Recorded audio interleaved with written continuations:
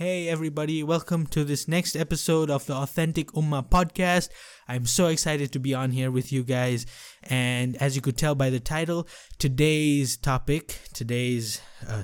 subject is going to be my journey going to Madresah. Today's journey is going to be exciting. I'm going to take you through this whole story about my past, right? How I had to go through so many obstacles on my journey towards finally reading the Quran, right? So this all started back before I was a teenager, right? And so back then I was just a regular guy who was following my dad and my brother when it came to religious matters, right? It will be the same story: go from school in the morning, come back home, eat lunch, and then go for the Madresah, which is the Islamic school, right?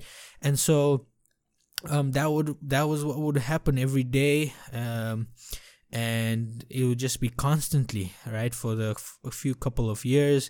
And then eventually I remember I would never question my dad or my brother with regards to worship, right? Going together for the Friday prayers, and that was kind of the only thing we did in terms of worship. And then obviously we'd go sometimes to a funeral prayer, and sometimes we'd also go to these local events which were held by the local community. And obviously after doing my research, I realized that it was not right what happened at these local communities, because they involved in a lot of innovation and a lot of kind of new things, right, which weren't prescribed by the Prophet, peace be upon him. But so this starts back in the day when I was just that regular kid, right, who just follows what his parents do and what his brother does, right, as normal. And I wouldn't question them. And eventually it got to a point when I hated Madresah. Like I would come back from school, and then I would just hate going eventually, because the atmosphere which I was in at Madresah, it kind of changed. In the beginning, I used to absolutely love going to Madresah, but then later on, as time went on, I started not really liking the Madresah very much. I don't know what it was, but it was just there's this internal feeling in me saying that what I'm learning here, meeting all these Maulanas, that's what we used to call them, all the teachers at the Islamic school, right, meeting all of them and interacting with them on a daily basis, right, I just didn't like it, because the whole atmosphere we were in, it was just not a good learning environment. Like most of the time, you had to be good, and their definition of good was being quiet and not making a big fuss out of situations, not causing a ruckus, right, not making big deals, and not fighting with other students, not arguing with the teachers, with the Maulanas, right? So that was kind of how the environment was in my later years at the Madresah, at the Islamic school. And so eventually got to a point when I gave up on the idea of going to Madresah. And I remember that final year I was in, that was a terrible year I was in.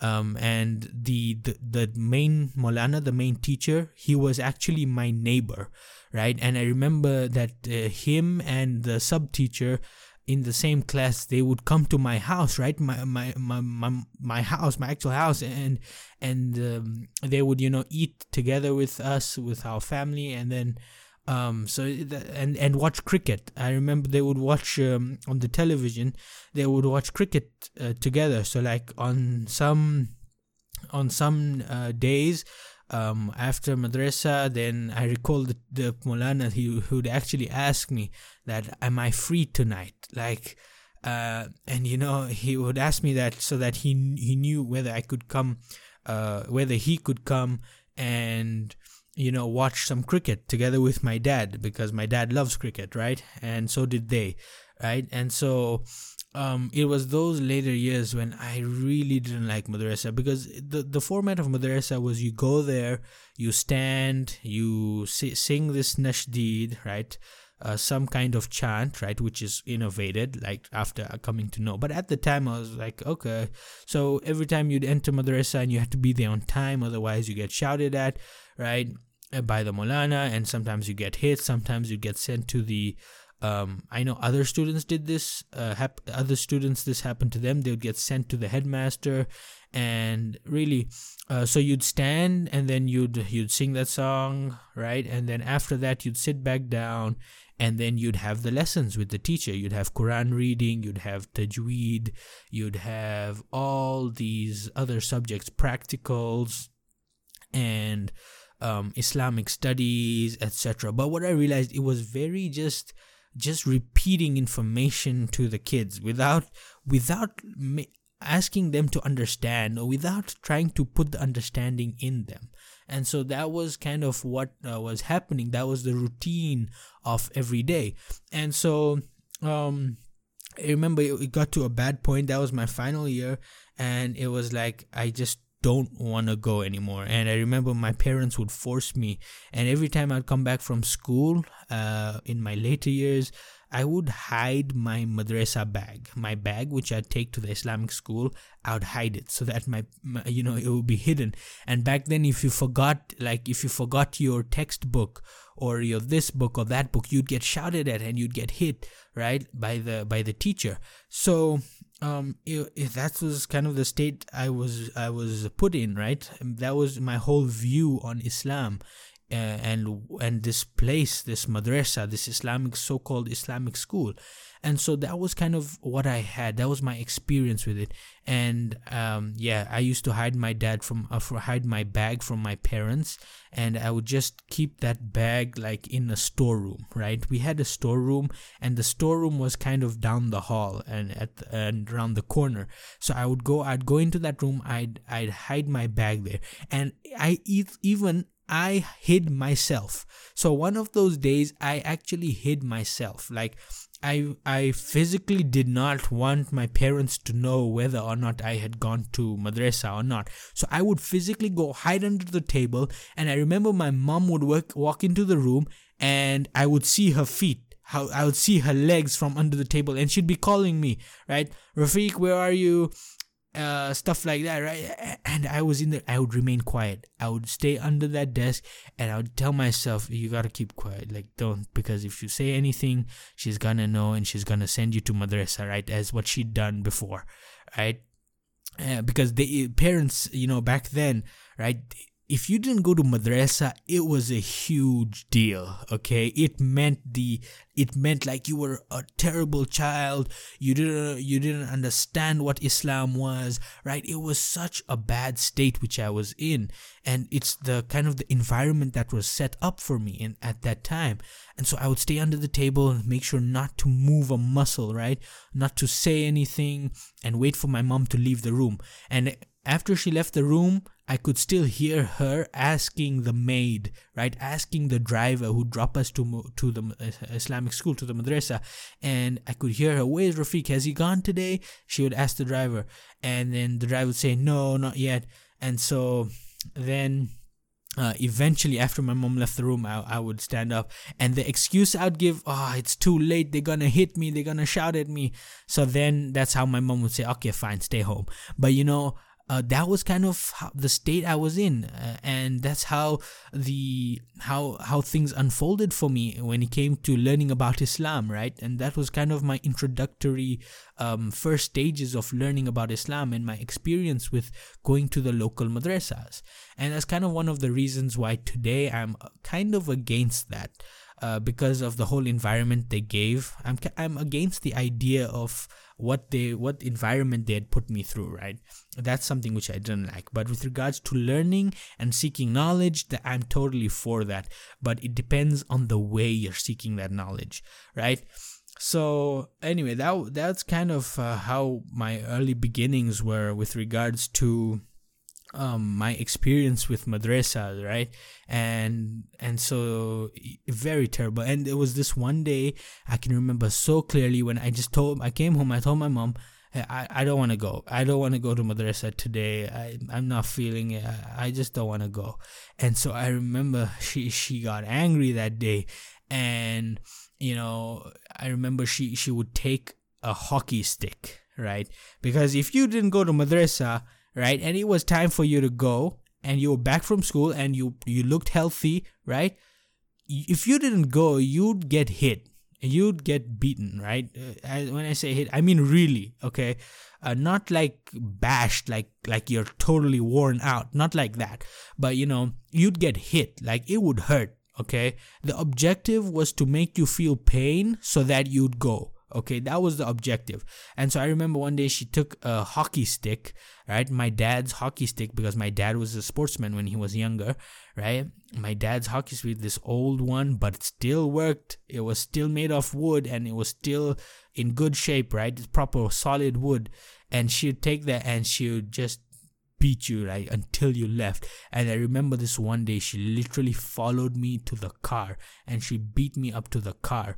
And I remember I was bleeding through my lips, right? It was a terrible state I was in. It's actually a sad story, the way that has happened. And so and from there, I remember going into madrasa, had blood on my thobe, right, on this on the uniform for the madrasa. And I can remember I had blood on my clothes. My lip was fat, right? My lip had turned fat.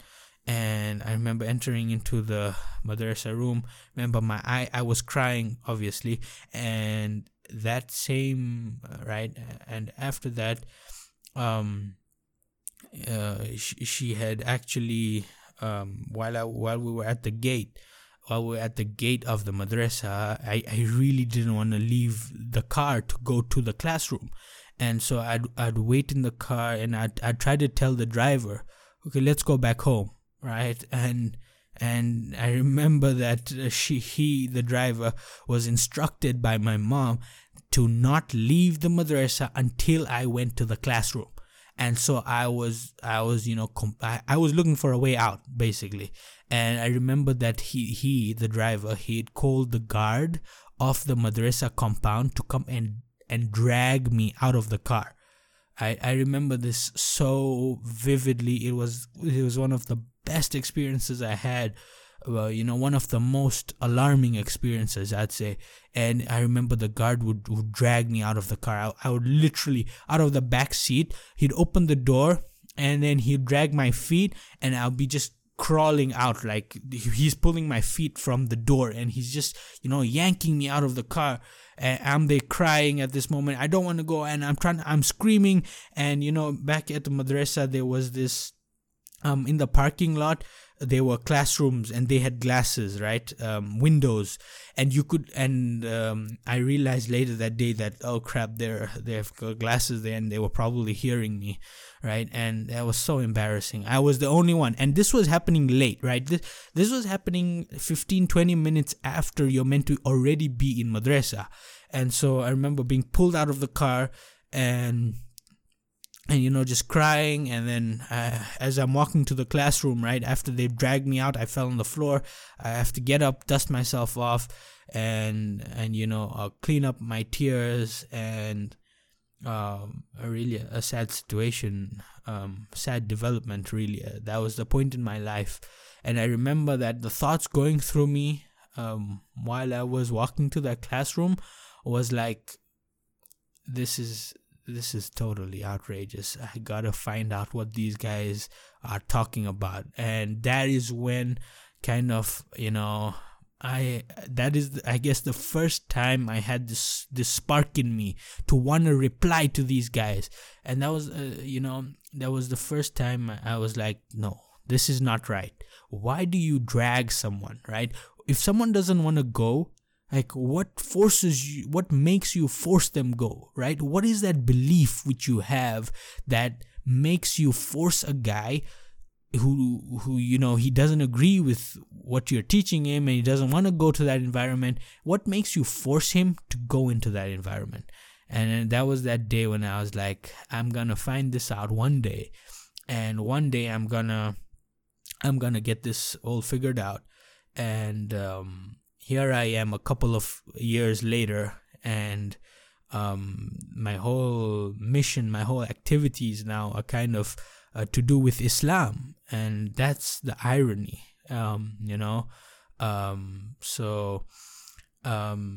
yeah, that was kind of my whole journey, my whole starting of my my first experiences of Madresah and Islamic school, and yeah, it wasn't very good at all. It wasn't very positive at all. So guys, with that being said, I'll end today's episode. I know it's been a bit of an emotional episode as compared to normal, but that was kind of the whole journey I went on, right? My journey on my first few experiences with Madresah and the days I was kind of leaving Madresah. And next episode, I'm gonna talk about how I completed the desire, which was to read the Quran and to finish Madresah. So stay tuned for tomorrow's episode, where I'm gonna be going over how I finished Madresah and what was the achievement which I got. I'm gonna be so excited for tomorrow's podcast, and I'll wait for you guys then. Assalamu alaikum wa rahmatullahi wa barakatuh.